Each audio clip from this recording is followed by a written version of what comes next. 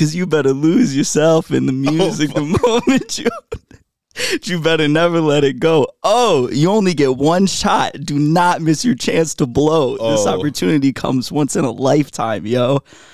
I didn't know that was the bit we were going with for the opening. So if you thought that didn't land, let me tell you how Vivek Ramaswamy must have felt at his little campaign event where at the end of it, all of a sudden, he just breaks out the Lose Yourself karaoke.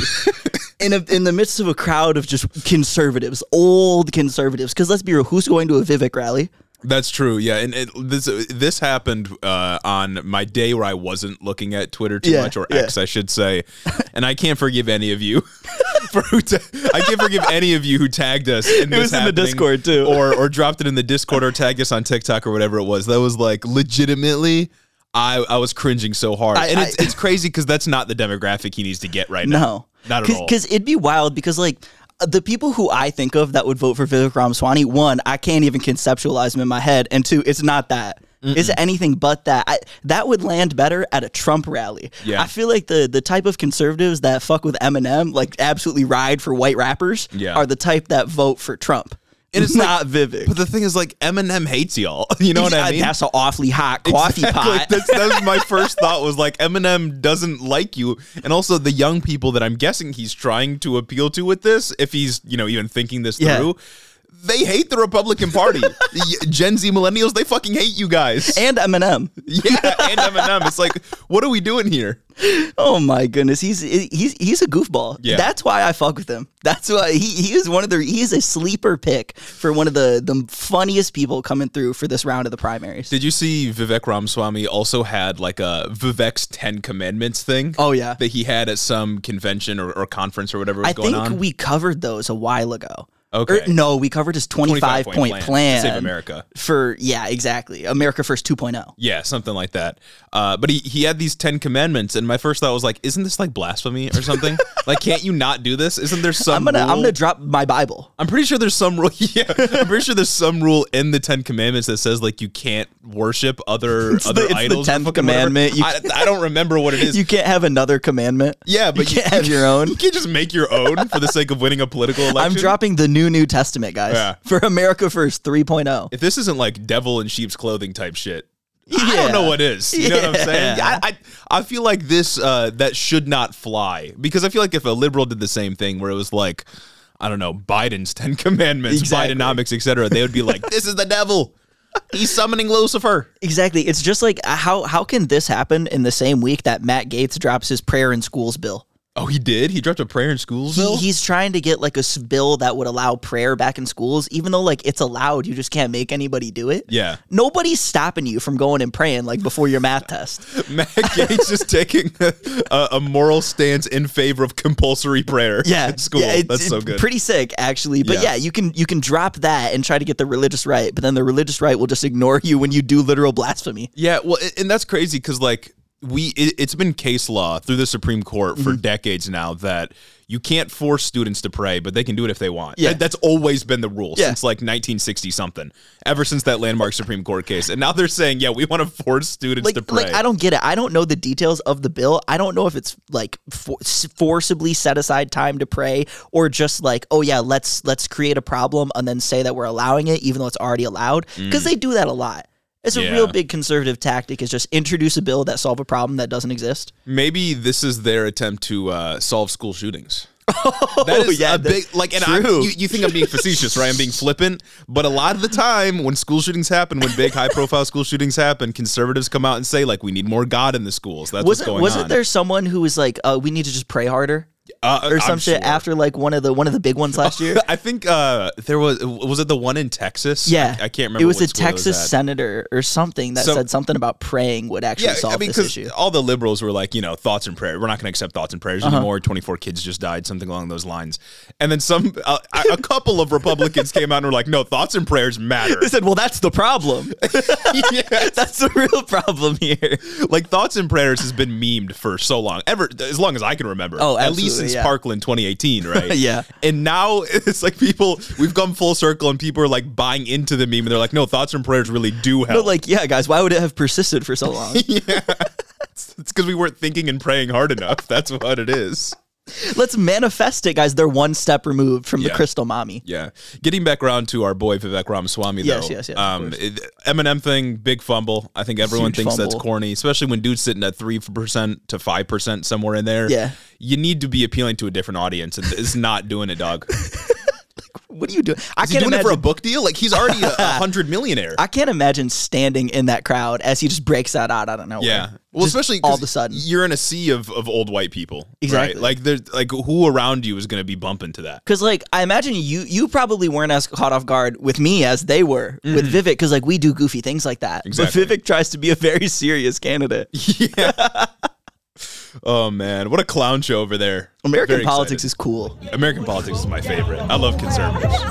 He opens his mouth, but the words won't come out. He's joking now. Everybody's joking now. The clock's run out. Time's up. Over. Plow. Snap back to reality. Oh, there goes gravity. Oh, there goes gravity. He's so mad, but he won't give up. Daddy, he won't back, but he won't.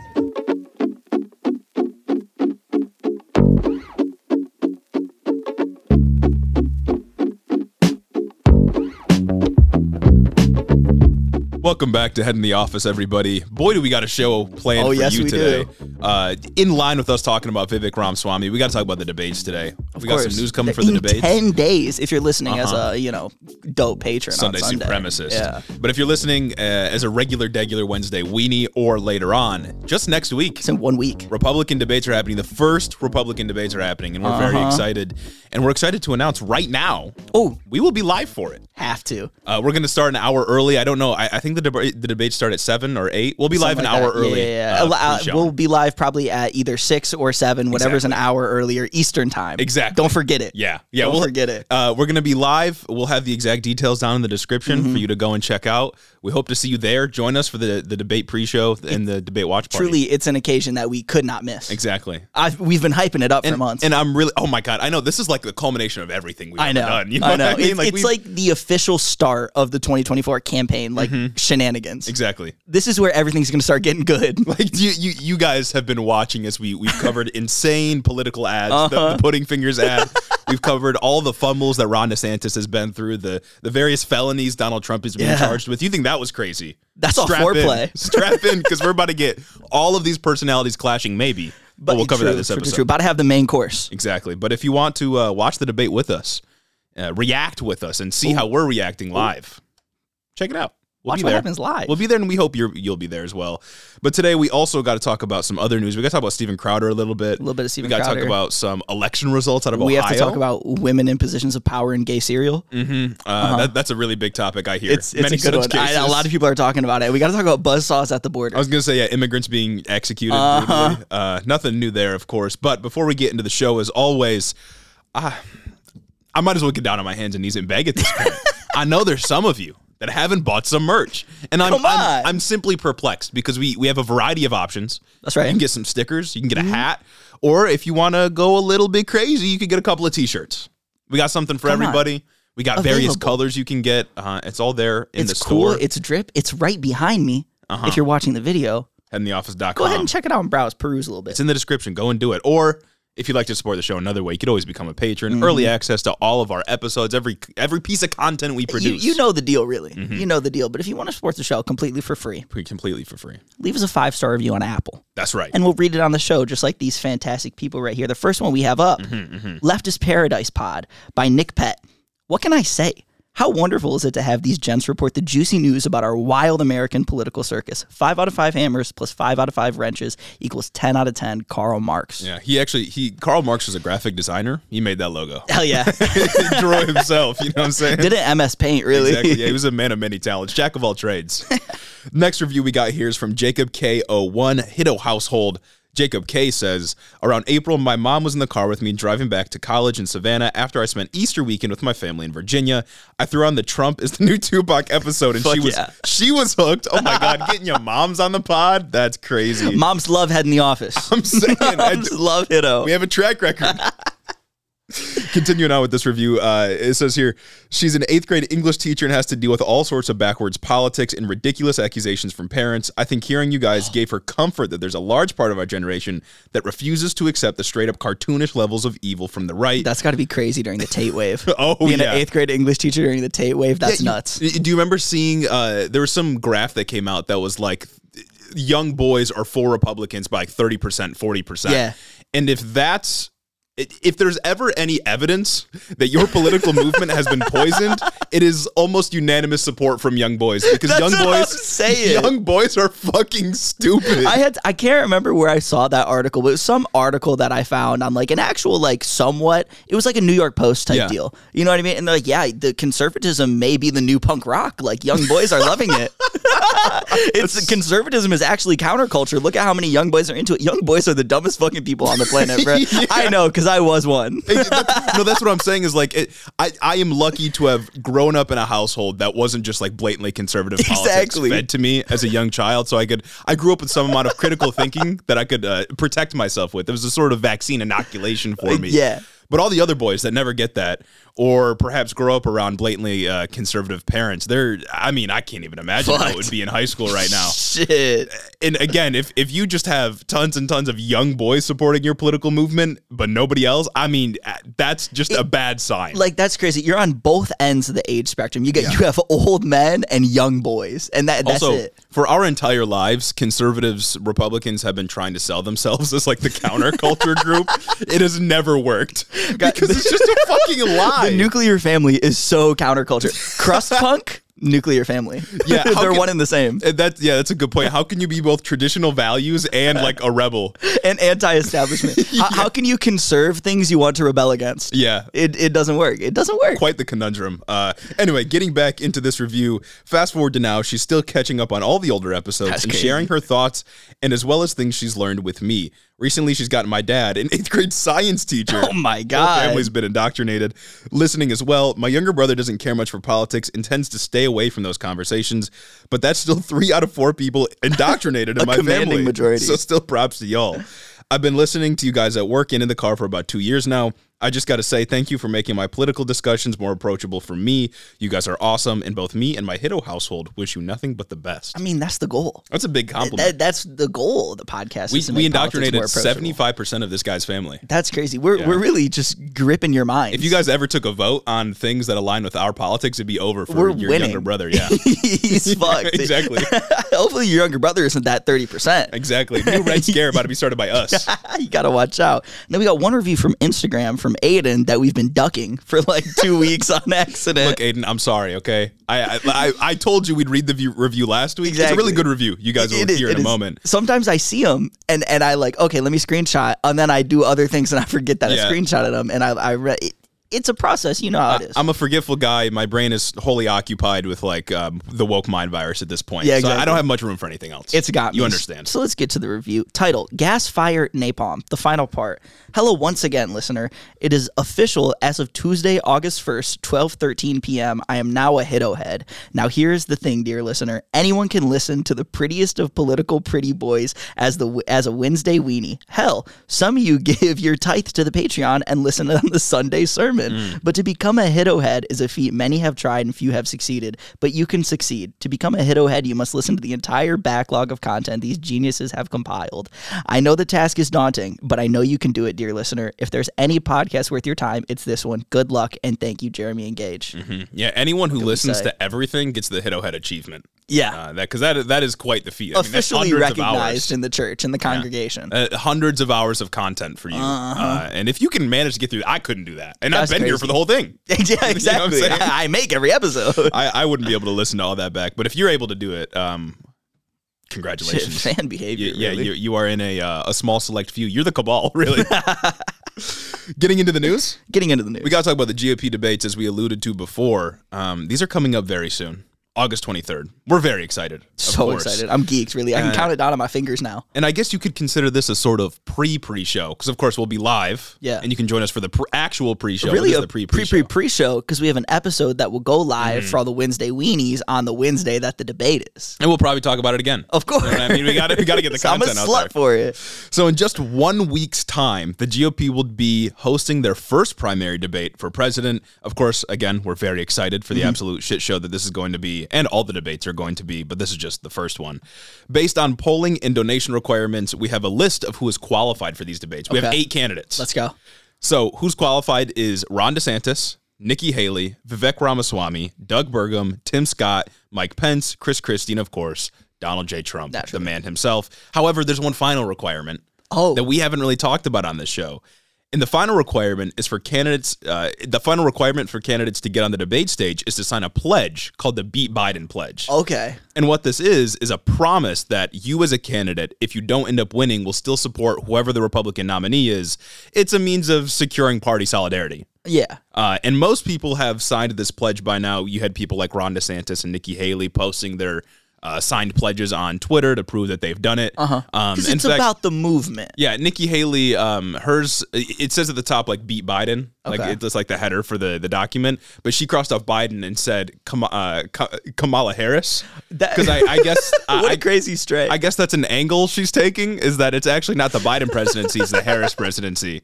Because Kamala Harris does all. I don't know what the ideology. That's so sick. Is. It's like I don't know how conservatives can stand on that leg, considering that almost like everything she does has been an optical fumble. Yeah, no, she sucks. She's awful, really bad.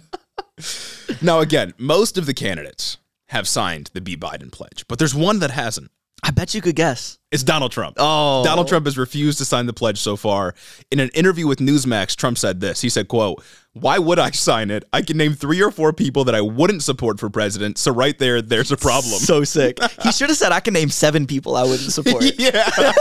He should have led all the way into it. Like, I only support me. And you know, he's real for saying that. And it's so cool because he could have gone either way, and it would have been true to his authentic self. You know, he could have been like, yeah, I'll sign it because I'm gonna win. Oh, exactly. He could have done that, and that's exactly what he did in 2016. Yeah. They had a similar sort of pledge for beating whoever the Democrats put up because they just got 8 years of Obama. They wanted to win. Trump signed that, and he basically alluded to the idea that if I lose, I'm not going to support it. Like. And that's the thing, is he could have gone either way, and it would have been totally in character. It would have been so sick. I'd have supported him. Yeah. And of course, there's no enforcement mechanism here. There's no way of making him sign the pledge. And of course, if Fox News and RNC wants their ratings to go up, if they want to pull in the MAGA crowd, they're going to do whatever they can to get Trump on. They want their ratings to go up. Even if it means Trump doesn't sign the pledge, they're going to let him come on. Yeah. Absolutely. Oh, absolutely. And it's like, he could sign the pledge and also be, no, I'm not doing that shit. Exactly. Like, what are they going to do if he, in the very rare case that somehow DeSantis wins or something like that? What if Trump just says, no, I'm not supporting him? Like, what are you going to do? Or in the case that Vivek takes all of Eminem's monthly listeners on Spotify and is able to clutch the nomination. Yeah. Trump's not going to just turn around and support him. Although Trump has said that he thinks Tim Scott and Vivek Ramaswamy have been nice so far. Oh, okay, cool. Nice. But I guess the rest of them, he doesn't fuck with. Quite the endorsement, really. Mm-hmm. Yeah, no. I guess he's not a meatball Ron head, as we suspected. Right now, of course, Trump is beating DeSantis by about 30% to 40% in GOP polls. Huge margin. Again, like, if this Beat Biden pledge is a real thing that they're going to try to impose, he has no incentive to support anybody but himself. Absolutely not. He's far and away the front runner here. There's no reason for him to do it, especially because there's not really much of an incentive for him even to attend the debates. No. We've kind of been talking about this presupposing that Trump's going to go, but he still hasn't committed to even showing up. He said he's going to give an answer by the end of this upcoming week, but as of right now, he hasn't committed. I swear to God, if he gives an answer on Monday or Tuesday, I'm going to be so pissed. That's probably what's going to happen. Oh my God. Yeah. It could change by the time we get to that news. But it's also, I don't know. I feel like, again, he's a slut for it. Like, I feel like at the end of the day, he's not going to be able to overcome the fact that he wants to get in front of the camera. Because he was doing a campaign event or something, and he asked the crowd, what do you think? Should I pull up? Should I go to a debate? And they're like, no. And then he said something like, oh, well, maybe people are saying that you might get a soundbite, but should I go to the debate? debate? And they go, yeah, you should. Yeah. The whole crowd cheered out, yes, go debate. I heard that clip too. And I think I think Trump was like genuinely asking. Yeah. Because bro wants to know if he's going to be treated right by the crowd because that's all he cares Is he about. Be adored? Yeah, he's a whore for it, as you said.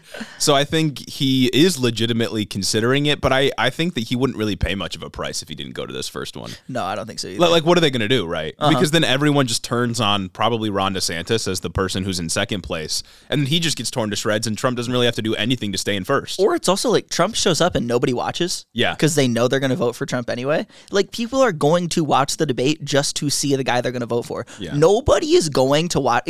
Nobody except for the 3 people in the Lincoln Project are going to watch this debate and actually try and consider a different candidate than who they were going to vote for. Everyone who's going to watch if Trump shows up is already voting for Trump. And everybody who's watching, the 10 people that are going to watch if he doesn't show up, are inconsequential. Yeah, basically none of them. Basically nobody watching a debate is still on the fence, right? Yeah. People that watch debates are motherfuckers like us, right? Like political commentators who obviously have a stake in the game as voters in this country, but still, we watch it for entertainment purposes or for covering it or whatever it may be. The most important point for debates is to get sound bites out of them. So you can clip them up into political ads and make DeSantis look bad or weird or whatever. Like, Trump is so good at getting sound bites, even when he's being pressed, even when he is just 100% unequivocally in the wrong. Yeah. Just 100% wrong. Even when he goes out there and lies, he still gets a good sound bite out of it. You remember during the Trump town hall when, oh God, he was asked some question and then just, it was about the documents. The documents. She asked him, she was like, so you took the documents and that wasn't okay, and that was okay, but then Biden takes them and it's not okay. And he was like, oh, well, I wasn't president. Like, he just gets to be a hypocrite, and people love whatever he wants, and it's good. It's funny, and that's low key sick. It is. Like, I wish that I could get out there and do that. Yeah, all he's got to do is go on stage, lie about something, and then just laugh, and he gets a sound clip, right? Because the other person's gonna look insane because they all want to take him down. He's borderline unpressable in a format like this, especially on a debate stage when the format is already just 100% fucked. 60 seconds to respond, like 15 seconds to give a rebuttal. I don't know if that's how the RNC is going to do their primary, but usually that's how things go in like the general and stuff. He's good at it. The only way you can press him is when you get him one-on-one in like an Axios interview. Yeah. And you're actively willing to press him like my man's did. Yeah. I can't remember his name, unfortunately, but that was like the only time he was pressed. Yeah, and I'm glad to see that they're doing only one debate. Sometimes when you have a bunch of candidates, they'll do like a top card debate and a lower card debate. Yeah. You know what I mean? But there's only 8 people, so they can definitely fit these people on the stage. And I would imagine it's like a 30-second answer, 60-second answer, then, rebuttal if you get named kind of situation. So yeah, the format's already awful, but it's perfect for clipping people. Absolutely. It's great for getting people out of context. And Trump is always allowed to break the rules on those. Yeah. Like, every single debate I've seen of him, he always breaks the rules, and it always works out. Yeah. Because him breaking the news gets him a good soundbite. Like, I don't get it. I don't know how he does it. He can interrupt anybody at any moment and just be like, wrong, that's wrong. Like, no. I can't wait till you got any predictions for the debate? Oh, I don't know. You think Trump will bust out Meatball Ron? I really want him to. I really want him to. I really want, or like Little Rhonda. I really want him to just bust out like any of those names. Little I'd D. be happy with Little D. Yeah. That'd be good. We'll probably hear a Ron DeSantis, but that one's Ron DeSantis never been that good. I really want Ron DeSantis to like slip up and give us another my mom eat my wife. Come on, that'd be so good. I feel like he is a general, like, put together a GOP debate bingo card. Yeah. Just Ron DeSantis being uncharismatic. You got Trump calling him names. Maybe we should make a bingo card and see if we could win a bingo off of the debate. Vivek Ramaswamy raps on the stage. Oh, fuck, that would be good. He does it again. It went over well. I'm guessing we're going to hear the word woke at least 40 times. Oh, we should have a tally. I was going to say we need a woke counter in the corner. Like a little easy button. Yeah, a woke counter. Because we got Vivek, who's wrote the book about like how America became woke. Inc., right? And then, and I don't mean that as like a euphemism. He literally wrote a book about wokeness. That's how he sells it. It's titled and Woke Something. DeSantis, you could say more metaphorically, wrote the book about wokeness in a political sense because that's all he fucking talks about. We're going to be hearing woke. That's all we're going to hear. Oh, that's good. Yeah. That's good. It's like, oh, dude, I'm excited. I'm very excited. I'm getting more and more geeked as we talk about it. I want to hear Trump do some name calling if he shows up. I want to see DeSantis get flustered because he doesn't know how to debate. Ooh, I want to see Trump throw some like remarks at Pence. Like, I want to see Trump subtweet Pence up there. Oh, yeah. You know what I mean? And I want to see Trump talk over Pence. Yeah. I think that's definitely going to happen. Well, I mean, first of all, the fact that Mike Pence made it to the debate stage is a miracle. Didn't he just barely make it? Yeah, like in the 11th hour? Yeah. Like the fact that he hit the requirements for donations is incredible. Nothing short of a miracle he needed to accomplish that. Especially because he didn't do the Doug Burgum of paying people to pay him. But he's going to get up there and just get trashed. Like, there's no chance. Oh my God. He's not charismatic. He can't really get up there and talk. He's the most politician-y politician. Mm-hmm. You know what? Like, politician-y, conservative, evangelical politician that there is. Yeah. Like, that's the thing you think of. And they all hate him. Exactly. And he sucks. He can't get up there and speak very well. Not just the candidates, but like the base hates Mike Pence. Oh, yeah. Because he didn't overturn the election. And that's why Trump should show up. Yeah. So that they can shit on him. I got to wonder what kind of questions they're going to ask. We're going to get like inflation, because it's Fox News. It's going to be catered towards Republican politics and viewpoints.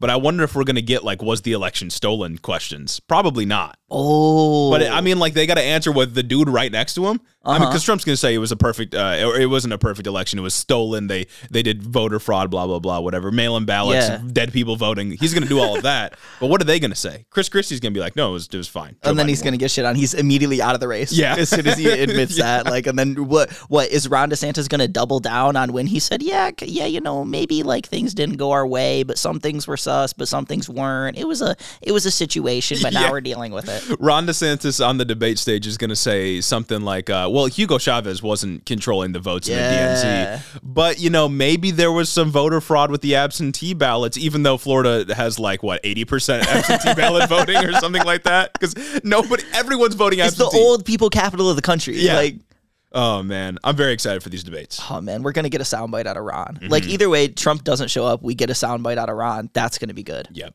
Yeah, that's gonna be really good. Maybe, And I think the next debate after this is like September 27th or something like that. So it's far away. It's like a month away. But I think we're probably gonna get more than 2. But it's also like what Trump doesn't show up, and that kind of just takes the wind out of everybody else's sails, because then nobody watches that debate. Right. Then he can show up for the second one, bring it back. He's the star again. You lose at least 10 million views by Trump not being there. You know what I mean? You lose all the views by Trump not being there. And all of those are like potential voters. You know, none of those are like political commentators. You got a solid 1 million, 2 million people that are watching purely because they need to cover it on their own shows. Like, who knows? This is so chaotic. Yeah, I'm here for it. I'm really looking forward to it. If you're looking forward to it, come hang out with us when we cover the debate. Easy Come peasy. talk to us in the chat. Little foreplay before the main event, you know? Exactly. Before we move on in some more election news, we got to talk about Ohio. Yes, we do. You all may remember 2 weeks ago or so, we covered a ballot measure going up in Ohio that was very important. And now we have results in, and it's actually good news for once. Good news. I get maybe not for once. Good news.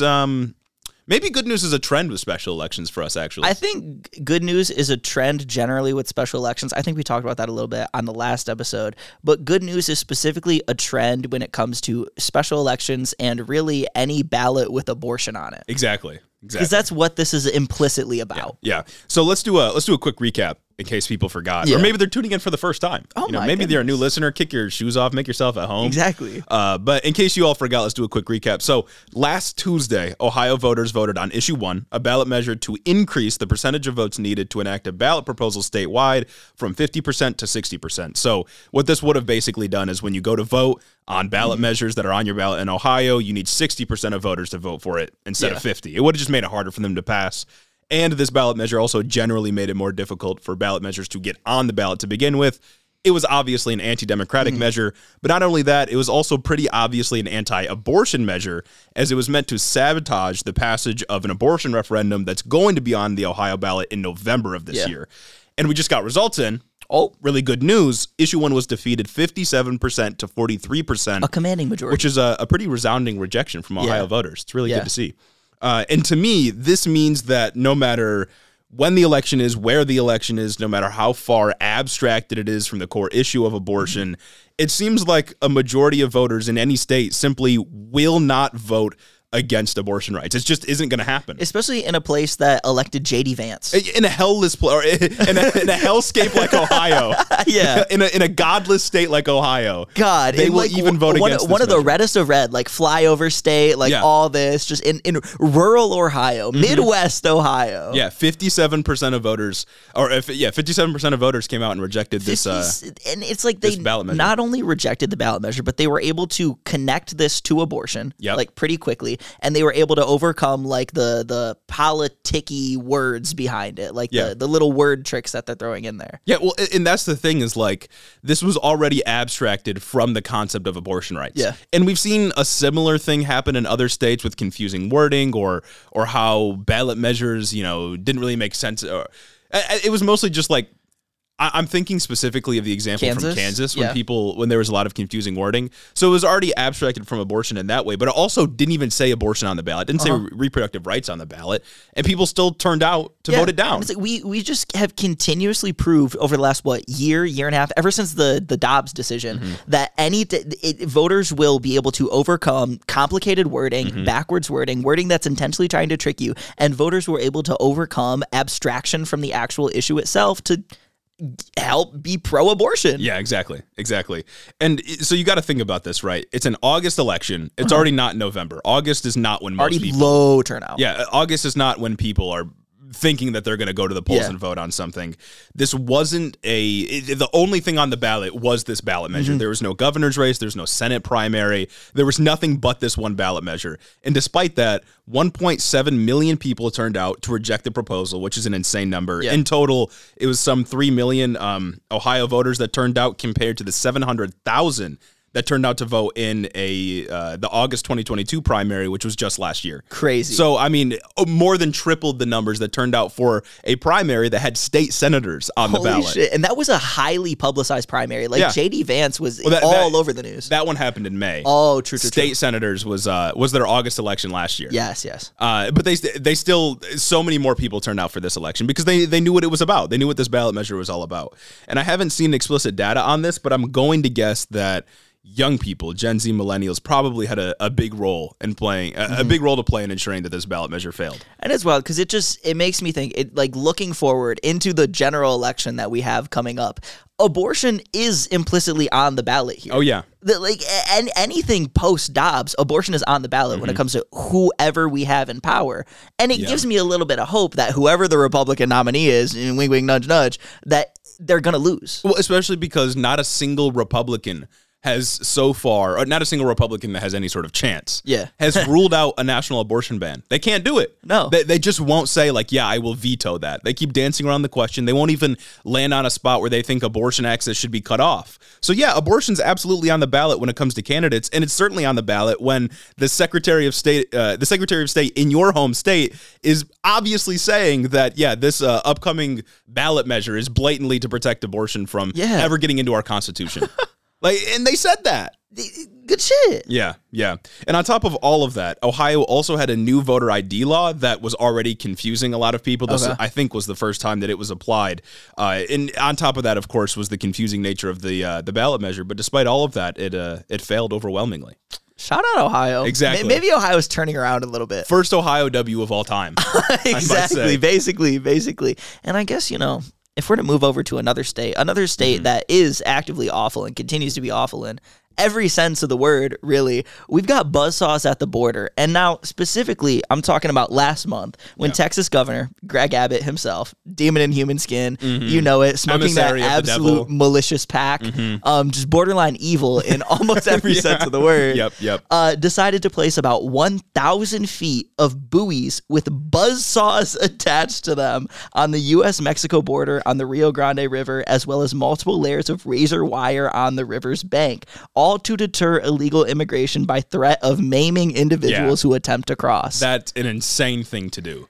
Absolutely nuts. And what's almost more nuts is that this is sadly what's expected from him after, last November when he invoked the invasion clause of the Texas Constitution to get gunboats on the river. I was just about to say you brought the gunboats out. To stop abuelas from coming over. Yeah. I don't understand. And what I really want to focus on with this is the buzzsaws, because it's such a crazy little bit of the story, because there are already these big orange round 4-foot wide balls with buzzsaws in the middle of each one. The buoys themselves rotate, so you can't climb over them. The buzzsaws are there simply to just harm you, be scary, and potentially harm you. And what gets even worse in my mind about this is that like a buzzsaw in of itself isn't really going to do much. What makes a buzzsaw like actually like cut wood and whatever it's cutting is the fact that it's spinning at like a high velocity. These ones don't spin. So it makes me think that these are really just there for the aesthetics of the cruelty behind it. Obviously, they're going to be able to do some damage if you try to get over it, but the razor wire on the riverbank is much worse. The razor wire on the riverbank has been connected to immigrants showing up bloodied in like after crossing. Like immigrants' children showing up covered in blood from the razor wire. Razor wire on riverbanks is much worse than the buzzsaws, but it's the aesthetics of the buzzsaws that make this so appalling. And it's because it's a part of this unique brand of conservative politics that we've been seeing, where the cruelty of it all is the point. That's it. These buzzsaws exist to be aesthetically brutal and terrifying. And conservatives like Greg Abbott will package it with the fear of like fentanyl overdoses to justify an insanely inhumane act like this.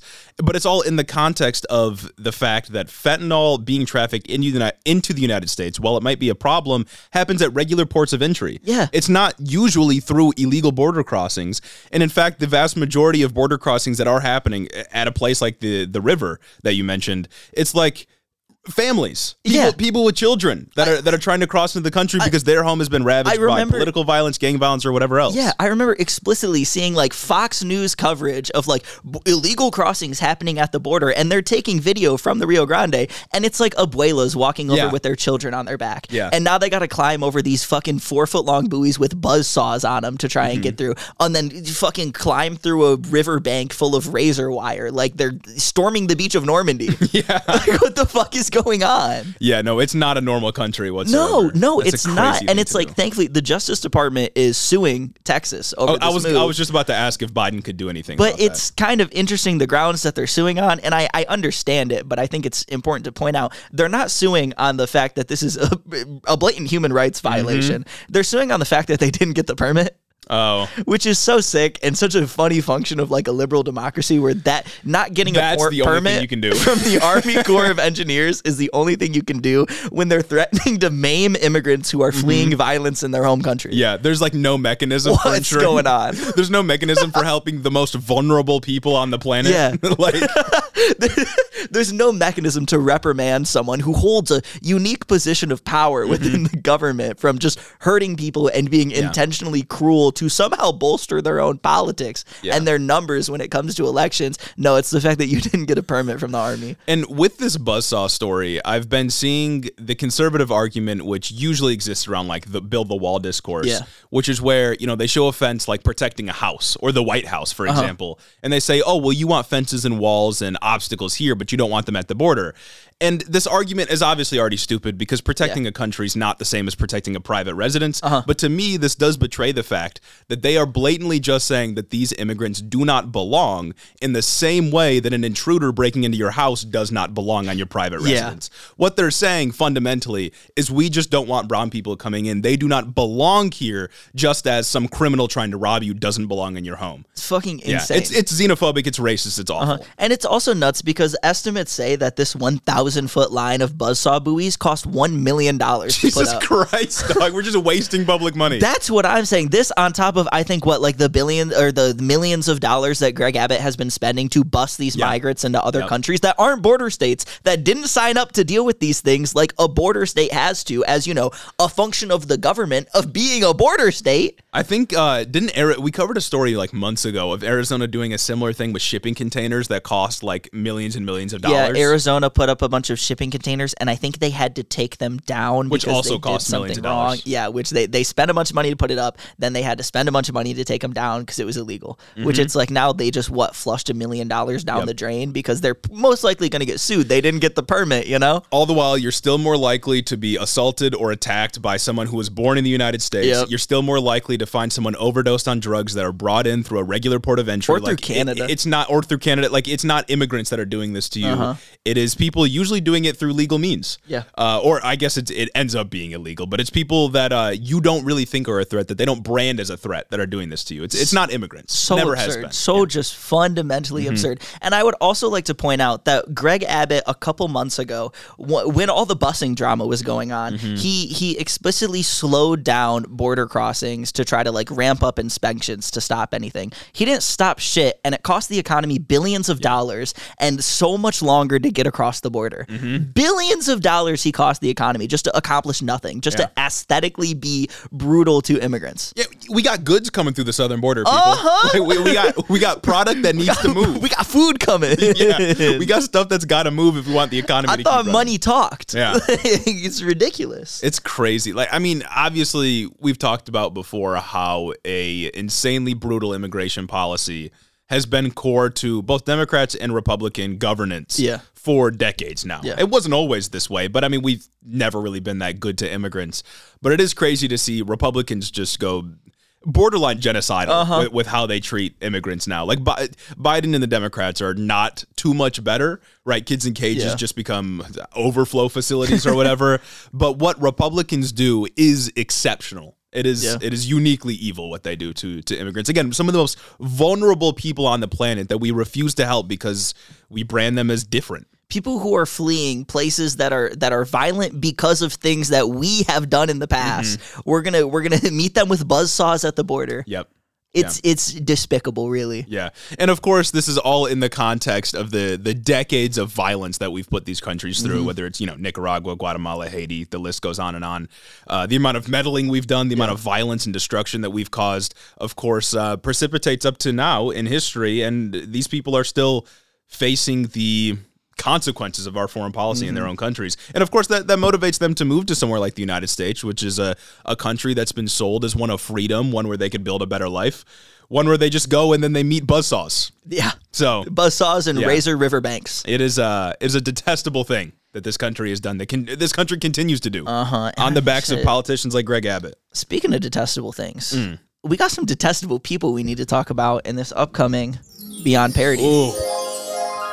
Golly, we're back at it again, talking about Steven Crowder. We're a drama podcast. That was a great transition. We're a drama podcast. We are a drama channel. We got a story about Steven Crowder here. We've covered our boy Steven before. Yes, we have. One of the most despicable people in politics. Just absolutely horrible human being. And if you were coming into the section thinking maybe my mind will be changed about Steven, think again. No. You're gonna hold a worse opinion of him after this one. But to get into this, I just want to read the headline. Okay. That I found to start off. It says, quote, Steven Crowder sends insane NDAs demanding $100,000 after toxic behavior leaked.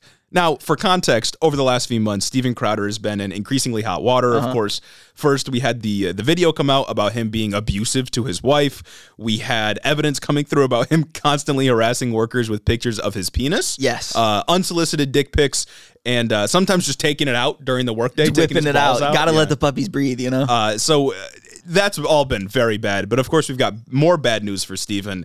It seems like the media storm just kept coming after him. He couldn't get away from the dick on table allegations. Golly. So he wanted to, don't get mad at me, he wanted to plug some holes using some insanely expensive NDAs and perhaps unenforceable NDAs to keep his workers quiet. Now, these NDAs came out a couple of weeks ago. He's basically trying to keep them hush-hush. Well, yeah. No more comments coming out. Because, the NDA, it's obviously, you can't tell them that I've been whipping my dick out at work. Yeah.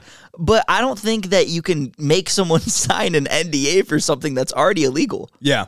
Sexual workplace harassment, that's illegal. Sexual harassment, that's illegal. Also, $100,000. Yeah, I don't think somebody that has positions like Steven Crowder has in his company could ever get away with charging someone $100,000 in fines. Oh no, absolutely not. That's a ridiculous amount of money. It's also I can't go kill someone and make the witness sign an NDA. Yeah, that's not how any of that works. Yeah, so these NDAs, they came out a couple of weeks ago. It's purely an intimidation tactic, but from the article it said, quote, staffers who breached the company's confidentiality would be liable to the company for liquidated damages in the amount of $100,000. Again, I don't think he'll be able to impose this by any means. Yeah, but that's it's just crazy. for like trade secrets. Yeah.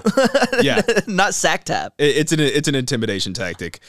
Someone close to the company reportedly said this, quote, Stevens' increasing justification of his workplace sexual behavior between men makes a lot of male employees uncomfortable. He says it's joking, but it doesn't seem like a joke to anyone anymore. Nah, I can't. The between men emphasis is like crazy coming from a Steven Crowder employee because that's like a homophobic roots. Yeah, well, I mean, it's definitely like a homophobic. I mean, like, it's the Steven Crowder workplace. Yeah, you know what I mean? Exactly. So obviously it's going to be homophobic, but it is crazy that like the traditional family values guy is the one doing all of this. Like, that's fucking insane to me.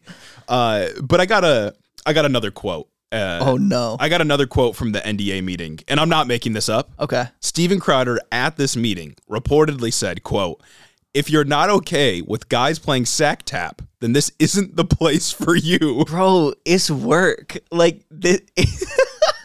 If you don't let me sexually harass you, you can't work here. That's what he said. Workplace, bro. You're hiring from like the public. This isn't just like boys' night. Yeah. You know what I mean? This isn't just your friends getting together on Saturday for like a couple beers every week. You're an employer. This is your job. Yeah. You're giving these people health insurance. Yeah. Like their health, their going to the doctor is reliant on you employing them. Mm-hmm. You can't just be saying shit like that. Yeah. I think you legally can't be saying shit like that. And if you're still on the fence about Mr. Crowder, if you need more evidence, it is worthy to note that he just hired this guy named Michael Spadone, who used to work at Project Veritas, another organization rife with sexual harassment allegations. Oh my God. A group that has never been free of sexual harassment allegations.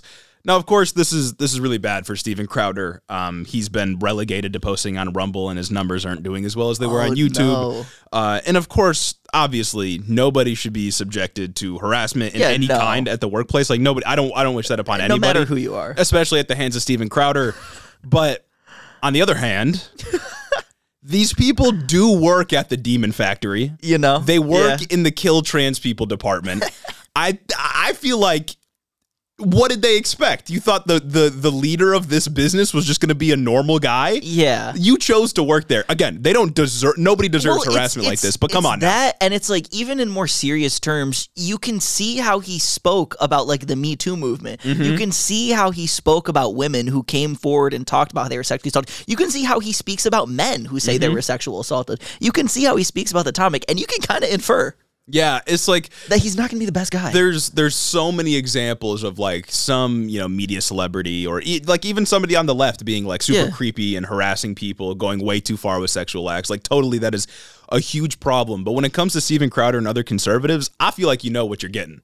You know what I mean? Like I would not want to be around that guy myself. He's like not quiet about it either. Yeah. He's not quiet about it. I guess I don't know what they expected out of him. I wouldn't have expected him to just be like a normal boss. No, absolutely not. Like, I know he sells himself again as like the traditional family values guy, but like, come on. You could see, like, if you're a part of the conservative circle, you know that it's all a grift. Yeah. What did you think he was going to be like? Man, bro should have taken that Daily Wire deal. Mm-hmm. I feel like as soon as he denied that $50 million Daily Wire deal, his life fell apart. Yeah. Everything. Getting a divorce, the like, allegations, like, come on. Yeah, it did really start with the Daily Wire stuff, and you got to wonder if somebody at the Daily Wire, when he came out with his like expose video, was like, you know what, fuck it, I have all this dirt on this guy, I'm letting it fly. Yeah, you think it's Daily Wire leaking all this? You think Daily Wire has like a cabinet full of just dirt on different media personalities?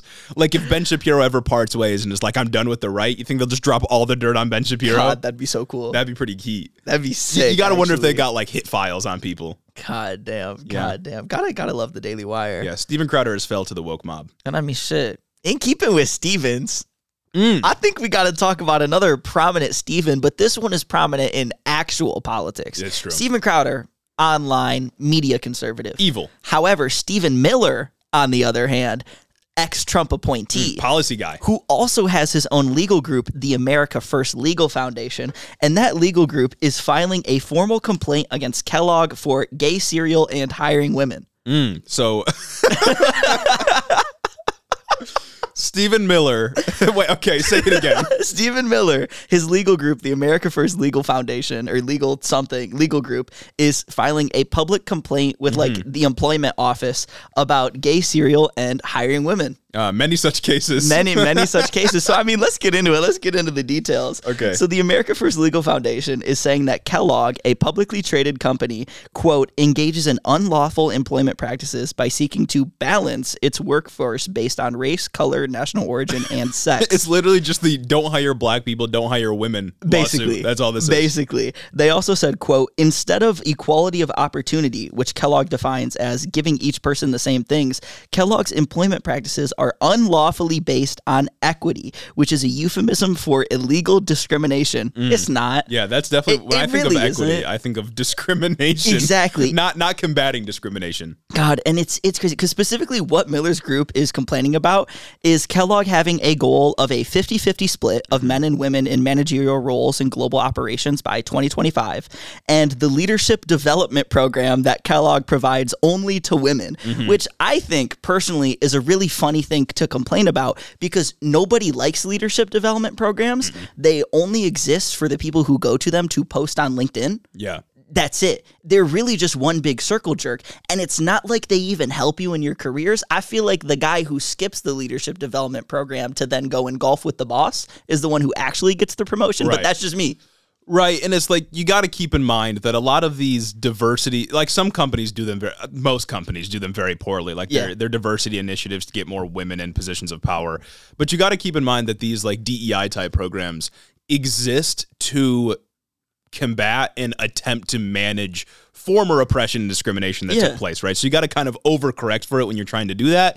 And you got Stephen Miller, conservatives broadly, coming in and saying, actually, no, women should be denied positions of power because they're not good enough for them. Actually, no, they should be denied access to these programs that nobody likes and only get you access to a drawing for a $20 Starbucks gift card at the end of the quarter. Yeah. I mean, there's a broader Marxist critique, of course, that there shouldn't be a managerial class, of course. Like, there shouldn't be a group of managers that just preside over you and subjugate you every day. But that's not the position he's taking. Oh, absolutely not. He's taking the position that I don't want women to be in positions of power. No. And it's like, in keeping with that, everybody knows and accepts as a near truth the phrase, it's not what you know, it's who you know, especially in business, right? But then all of a sudden, when these initiatives get brought up, people like to hide behind this thin veneer of corporate meritocracy and say, oh, no, our promotions are based on merit.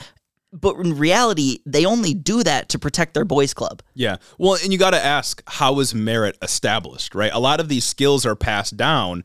And if the ideology of management has been a patriarchal one so far, where they think that, we're only going to allow men to get into these positions, then women haven't had a chance to accrue any of the skills necessary to make themselves meritorious in that regard. Exactly. Like, so how are they ever supposed to get the skills if it's not a concerted, purposeful attempt to ensure that things are balanced out a little bit more? Also, half the population is women. 50-50 is like bare minimum. Half the population is women, and a little over 10% of Fortune 500 CEOs are women. Like, how are you going to say equity is the anti-equality illegal discrimination thing when they just want equality? No, that's all it is. 50-50. We just want things to be representative of the general population because that's how ideally things should, naturally things would work. You would think. It would be it is, what we have now is wholly unnatural.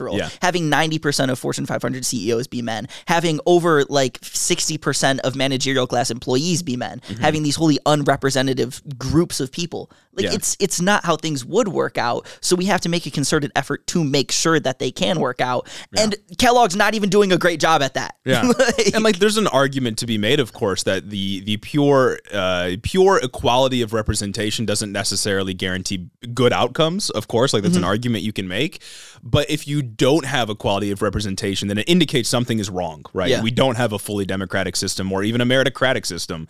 It indicates something else is going on here. And when you investigate further, it's just like, women didn't get to have credit cards until the 1970s. Exactly. They were constantly denied opportunities. So let's work to correct that a little bit. Let's work to make things look more like how they actually would. It's like the 3 IQ take. That's all you need to comprehend that line of argument. Exactly. And it's like, it's so wild how conservatives can get away with trying to protect their C-suite bromances by gaslighting the general population into thinking that the very men that hold the majority of power positions are the ones that are being discriminated against. Yeah. what are we doing? Yeah. Nobody's hurting you, dog. Exactly. It's not discrimination to say that, hey, maybe we should make true what corporate meritocracy is and actually hire some women. Mm-hmm. Because I can guarantee you these men in these positions not all of them are exactly qualified. Yeah.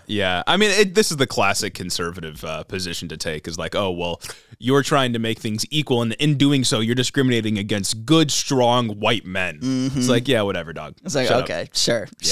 But I mean, I guess there was another bit to that little intro that I had brought in there that's kind of juicy too, and so let's get into it. They also complained, this legal group, in a second letter to Kellogg's CEO about certain cereal boxes that featured rainbow-shaped heart cereal, a cereal mascot holding a rainbow flag, a Cheez-It box with RuPaul on it, and my personal favorite, they also complained about Tony the Tiger appearing with Dylan Mulvaney at the Tony Awards. Oh no, they snuck the Dylan Mulvaney in there. They snuck the Dylan Mulvaney in there always, bro. Oh my goodness. Oh, they just can't get away from her. No, they can't get her out of their heads. It's ridiculous, right?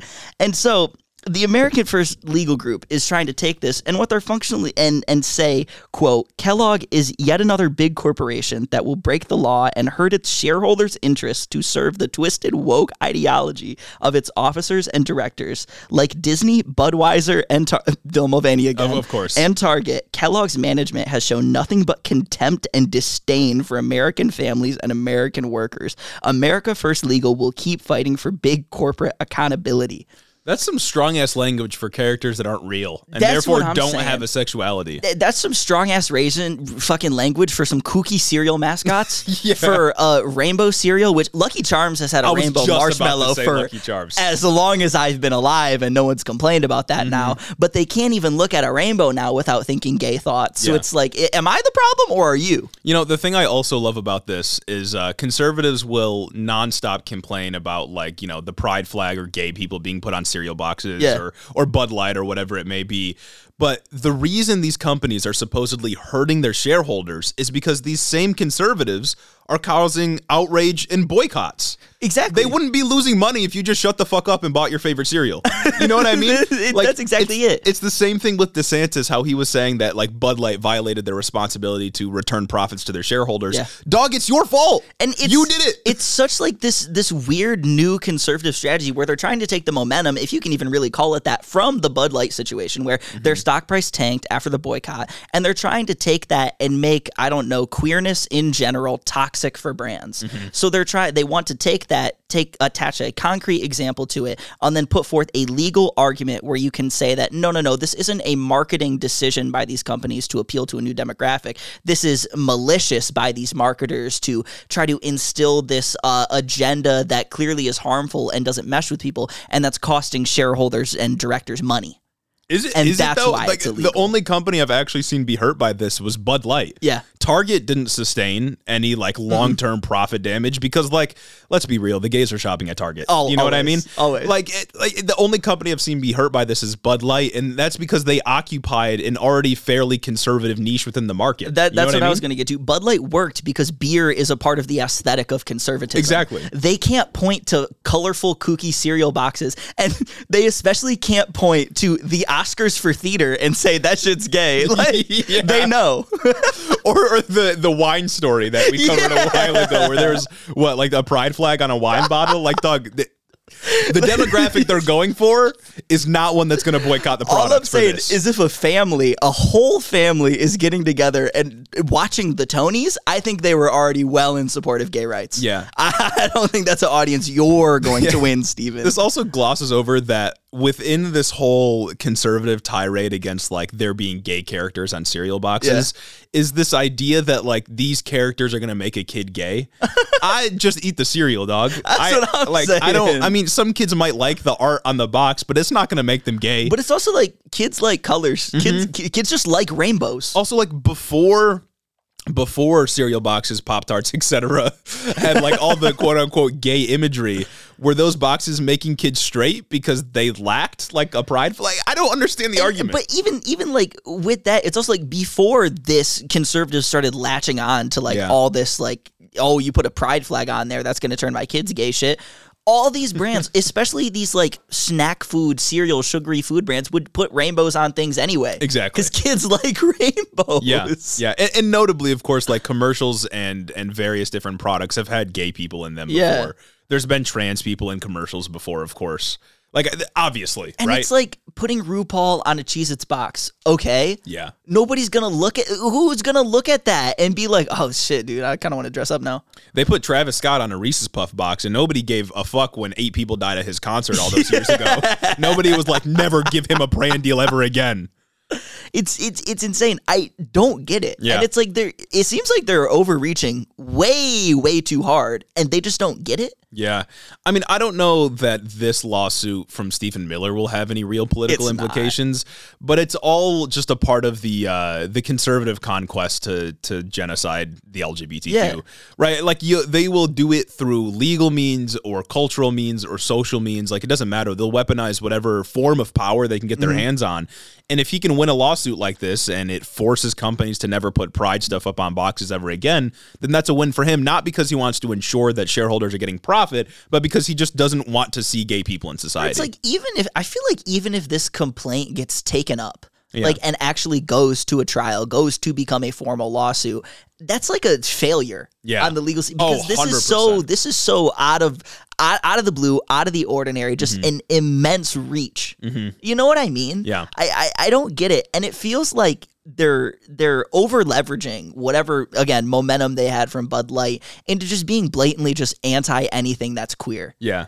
And I don't think that's going to work. This also, like, it reveals another flaw in our quote-unquote free market system. Why is it that if a company takes a risk on a new marketing tactic and they lose money and it happens to contain LGBTQ people or LGBTQ imagery, that is somehow grounds for a lawsuit now? Why wouldn't they, along with the dictates of the free market, just eat the losses and move on? Like, isn't our system supposed to be built on you make decisions, you may win, you may lose, but then you move on and try again? Yeah. Like, isn't that what capitalism is supposed to be? But no, under Stephen Miller's ideology, it's you can try things, but if they have gay people in them, then you're going to get sued and lose even more money. Then you're because fucked. of the conservative outrage that I helped manufacture. So silly. It's so ridiculous. It's so silly. I don't understand what leg that they think they have to stand on, and I really don't think that this type of rhetoric is popular. Absolutely not. Because like who's with that?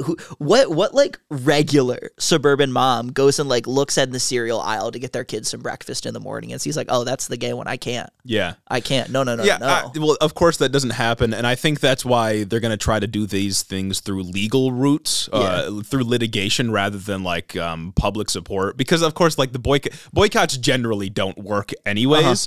But when it comes to like boycotting LGBTQ people or products with LGBTQ people on them, that's doubly not going to work because nobody fucking cares. So they're going to try to do this through legal methods because that's the only way it can really be successful.